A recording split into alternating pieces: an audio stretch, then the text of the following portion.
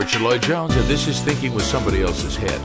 You don't have to look far these days, do you, to find signs of sickness. A young girl is stoned in Brazil by evangelical fanatics as she was on the way to a Candomblé church. Boko Haram slaughtering Nigerians in an endeavor to create its own state. And now 9 people dead in Charleston, South Carolina, after a gunman opened fire on a prayer meeting. Isn't it hard to know what to say beyond the normal words of sorrow and sadness?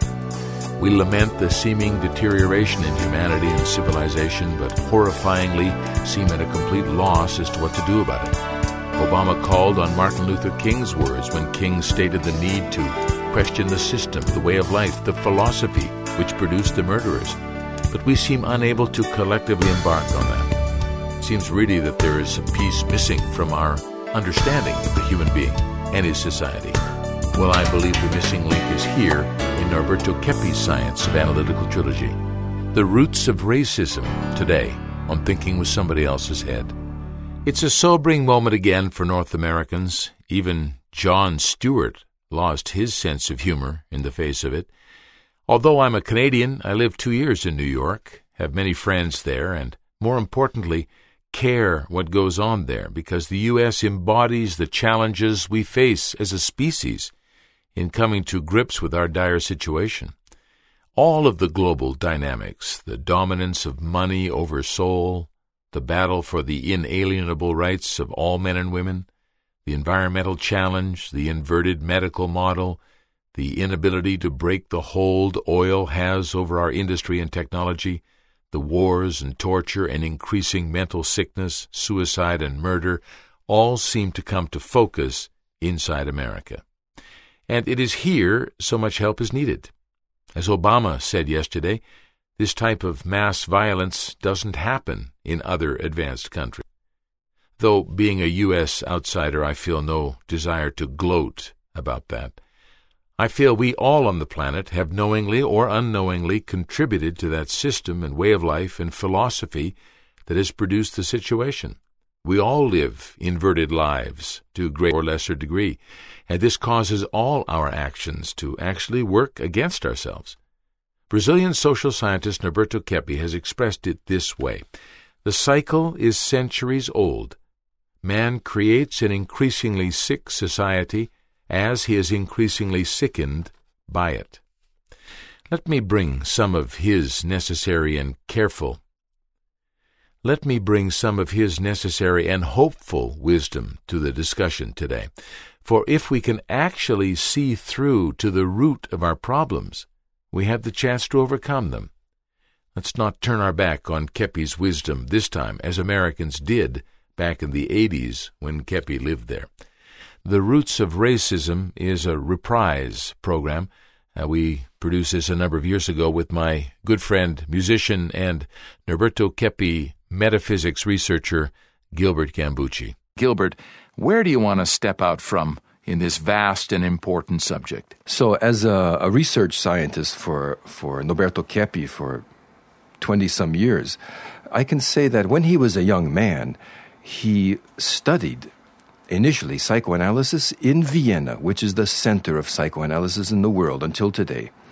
And he studied with people who studied with the creator of psychoanalysis, with Freud.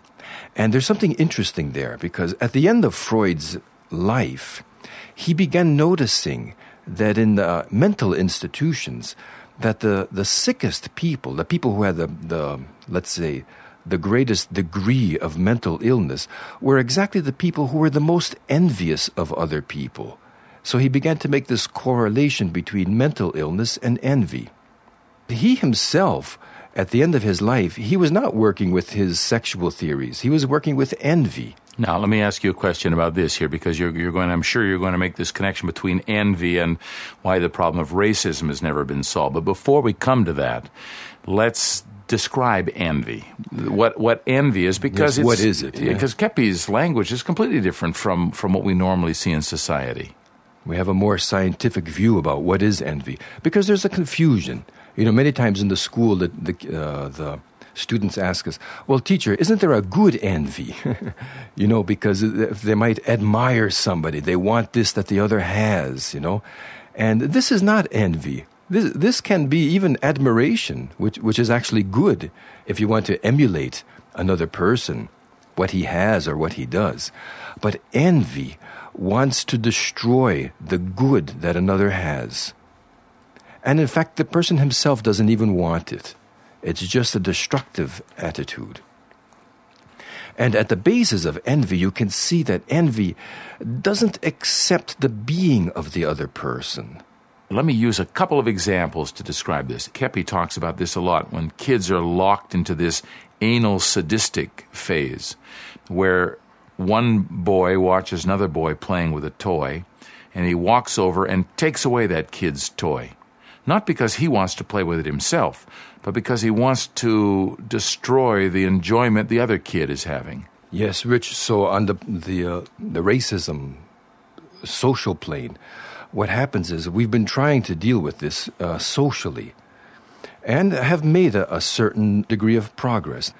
In 1863, there was the Emancipation Proclamation during the time of President Abraham Lincoln, freeing the slaves. But immediately afterwards, there was what was called lynching. A very sick thing began to take place where the Afro-Americans were suffering, being killed.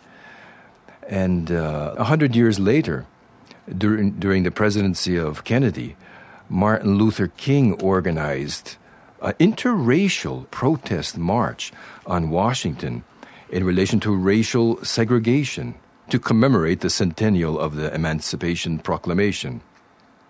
And so it was a demonstration of 250,000 people, blacks and whites, and King gave his famous "I Have a Dream" speech. And so what happens is that we can see that just dealing with it on a social level doesn't solve the problem. Why has the problem never been solved? In all the centuries, this problem of racism has never been really addressed at the level that I know you want to address it today. What's going on here? Because until today, we haven't perceived it as mental illness. Because envy is the etiology of pathology. It's at the root of mental illness. And so, when a person doesn't accept the being of another, that's envy. And what happens is that we put envy into our work, because nowadays we're all born with envy. All of us have it. And so there are some horrifying things that become legislation. For example, the House of Burgess Statute, the 3/5 Compromise, these are laws dealing with how to treat slavery at the time. So we can see that man's pathology, he puts it in what he does. We have a mix. Now, the question is this. If all of us are born with envy, if all of us have this, then, Rich, what's the difference between you and I and a person who's in a mental institution, for example? This is a good question, and sometimes I've wondered this myself. Because if you go to a mental institution, you will find that the sickest people there are extremely envious of others. So, the difference is that you and I, we still have some sense of ethics. Now, we don't allow our envy to dominate our lives. We have it, and when we notice it, we control it. Now, some people, Rich, they don't control it. When the envy comes up toward another person, they don't use their sense of ethics. They don't want to perceive that they need to control this. They give vent to it. And then this is a problem. This is strange, Gilbert, or interesting, maybe I should say, because the idea that people have about racism is that racism is because I think the person's inferior. Not that I have envy of him, but that I think he's an inferior person. In some cases, it's been said that the person doesn't have a soul, which allows me to justify making him a slave or dominating him in some way, exploiting him completely. No, we're only envious of superior people, superior things. Now, just to give one example, Nat King Cole, the great singer, he was loved throughout the world. He was a hard worker and a very talented person, beautiful voice. But one time he suffered a persecution. On his front lawn, there was burned into his front lawn some derogatory words about him. And apparently the grass never grew out. And Nat was very injured by this. And so here's a man, I think he was living in Beverly Hills at the time, very successful Afro-American, internationally loved. So why would people persecute him in this way? Can you perceive the envy involved? It's a sick mentality. So when this type of thing arises, the envious ones, they need to be treated as a sickness. People who give full vent to this need to be hospitalized and treated for the mental illness that it is in reality. Gilbert, we have some listeners from the former Yugoslavia who would almost certainly want us to address ethnic cleansing, which was a particularly horrible aspect of that and many modern civil wars. And here we can see more evidence, I think, of this envy and even censorship that Kepi talks a lot about, that you've been talking a lot about in this podcast. What's going on when one group wants to cleanse, in quotes, its environment of the presence of the other group? Well, in Kepi's work, we can find an explanation for this. The attempt to eliminate the consciousness that the other group brings. Just as Hitler, who was part Jew, was trying to cleanse whatever he didn't like about that inside him by projecting it out to the greater Jewish community, so Serbs and Croatians, Tutsis and Hutus, etc., are trying to rid themselves of something inside that they don't see inside themselves, but see instead reflected in the outside world, in the other group. As Kepi says in his wonderful book, Universe of the Spirits, he says, the human being in general doesn't condemn the evil the other person does, but the consciousness that it brings him. This is the essential difference between our psychoanalytical process and that of other schools of psychology.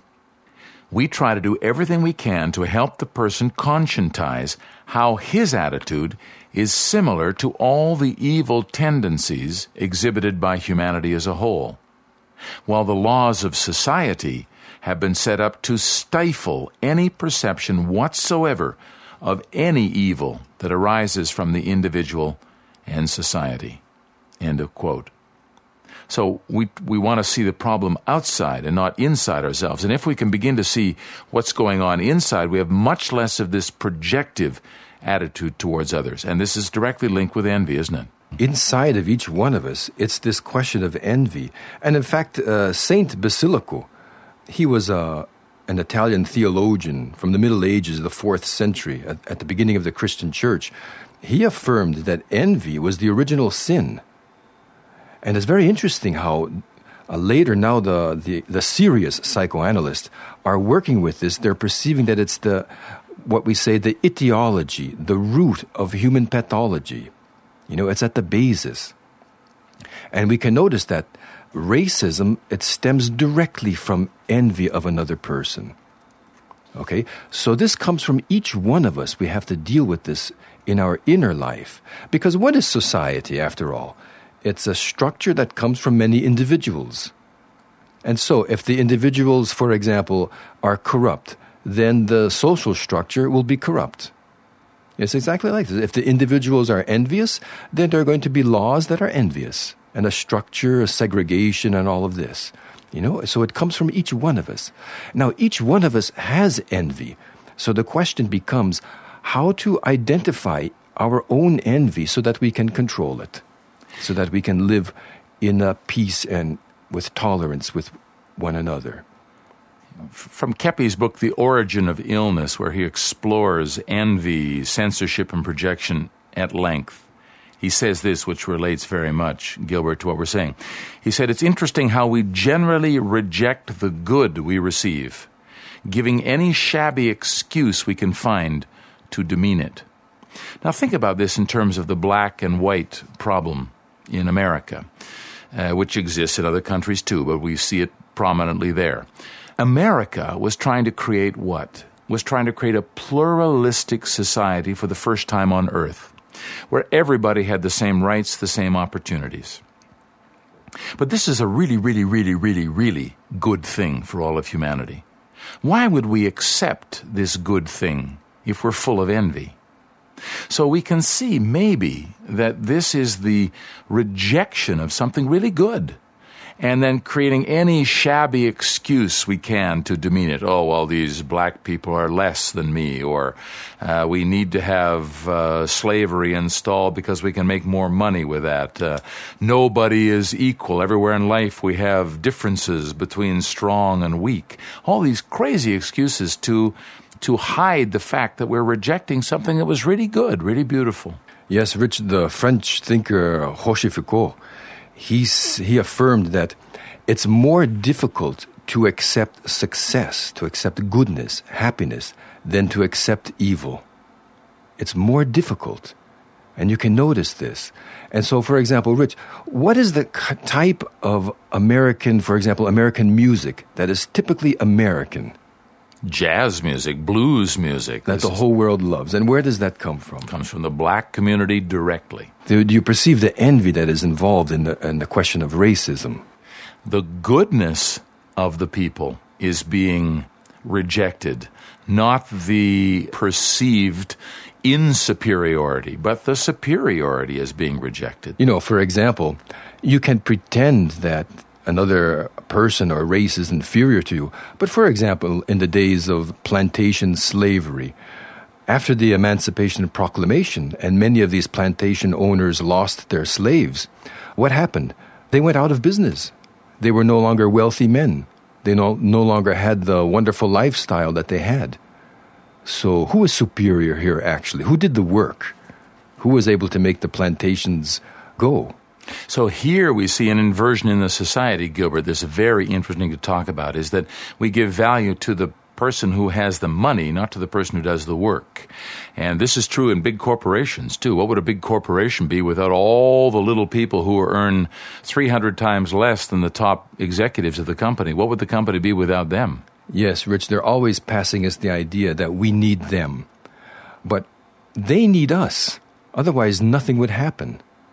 You know, it's not the capital that commands. It's the work that commands. First there's work, then there's capital.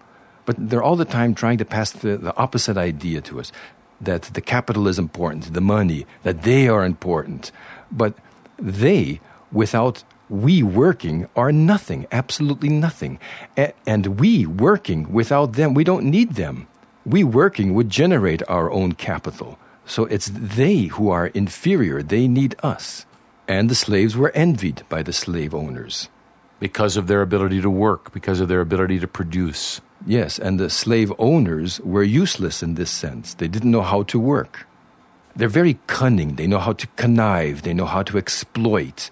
But to produce, they don't know how to do it. So they take people of value to work for them. It's the same in capitalism today. It's the same thing. They look for people of value to make them wealthy, to give them a good life, and then they envy us and attack us at the same time.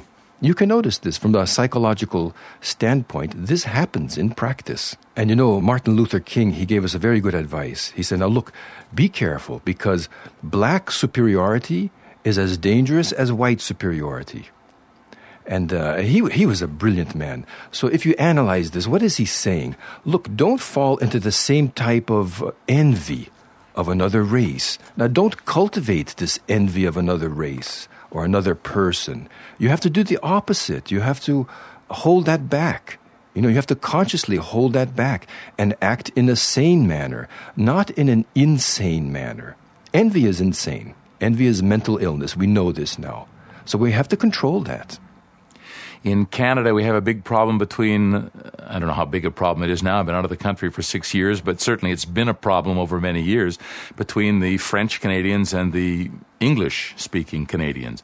And I feel somewhat similar in this regard, that the French culture brings to Canada fantastic things.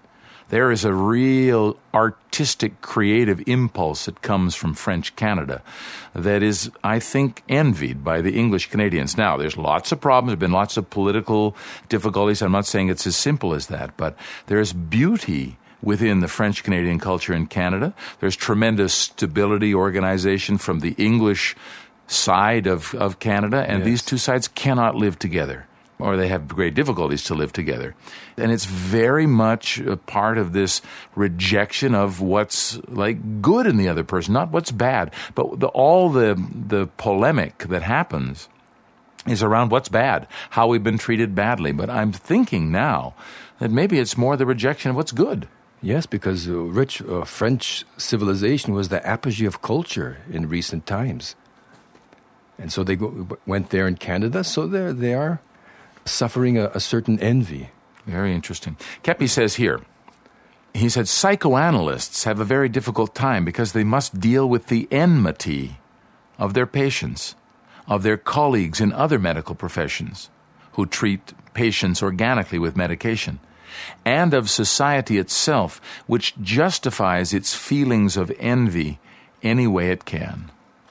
So we have an enormous justification of slavery, of ethnic cleansing, of the solution in Germany. We have tremendous justifications of those things to hide the envy behind them. Is there any more that you can say about this? Rich, we've gone as far as we can socially on the subject. There have been great men who have really addressed the question, put things into law, such as Abraham Lincoln, Martin Luther King, Gandhi. All kinds of people have addressed this. Now what we are lacking is awareness of the psychological aspect, which is the source of where racism comes from. And so now we have this science that can identify this. So now, finally, we can get to the root of the problem. There's just one point here, Rich, that I would like to try to clarify. And that is, our society, it's not exactly only a conglomerate of many individuals. Normally it would be that. But also we have an aspect that aggravates the society. It's the pathology of power. The sickest individuals get into positions of power. Not necessarily the politicians, but this economic power who control the politicians. And many times they are one and the same thing. But they aggravate the society. So in fact, our social structure is actually sicker than we are individually. So we have to deal with that. And they inflame the question of racism. Because divide and conquer. So they want us to, they actually inflame the envy that a person can have toward another. They want to keep us fighting with each other so that we don't perceive what is the real fight, that we are being controlled, we are conquered by a hidden powerful group. We call them the economically powerful. They are our problem. So they keep us fighting against each other, black and white and oriental, so that we don't perceive what is the real problem. So now what I find really hopeful, Rich, in practical terms, is that with Kepi's work, we have consciousness of this. We know that amongst the people, we are not enemies with each other. We know who the enemy is now. So now we have the means to get to the promised land, this place that everyone is after, but we haven't reached it yet. We've got some difficult days ahead, but it really doesn't matter with me now, because I've been to the mountaintop. I don't mind. And I've looked over, and I've seen the promised land. I may not get there with you, but I want you to know tonight that we as a people will get to the promised land. Whoa, that can still send chills up and down your spine, can't it? I love Dr. King's appeal to that spiritual and Christian faith. Somehow I feel it's necessary to articulate that. In our largely secular times, it is to the truly divine that we must turn for solace. Jesus, after all, warned us about the dangers of ignoring the spiritual part of ourselves, so we must stop making that mistake. Dr. Kepi's work connects science again to the spiritual, and it's important work for that reason. That's our program for this time. I'm Richard Lloyd-Jones. Talk to you next time on Thinking with Somebody Else's Head. The main characteristic of illness is lack of awareness. Norberto Kepi. Disinverting the human being and society. This is the Stop Radio Network. since the beginning of all civilizations, they had always manifested an enormous interest and knowledge about the spiritual life and spiritual beings. It's a world of ancient wisdom that modern science has eliminated. The arising philosophy of positivism preferred to base science on material happenings. So, only what you can see and touch and feel is real. Now, spirituality is being put back into science. Imagine what would happen if people start considering this as a real thing. Not only as a religious thing, but also a real scientific thing. Imagine what would happen. Norberto Keppe's Universe of the Spirits, a scientific analysis, available in the bookstore at stop.org.br. You're listening to the most relevant conversations on the planet about how to stop destroying ourselves and the world. This is the Stop Radio Network.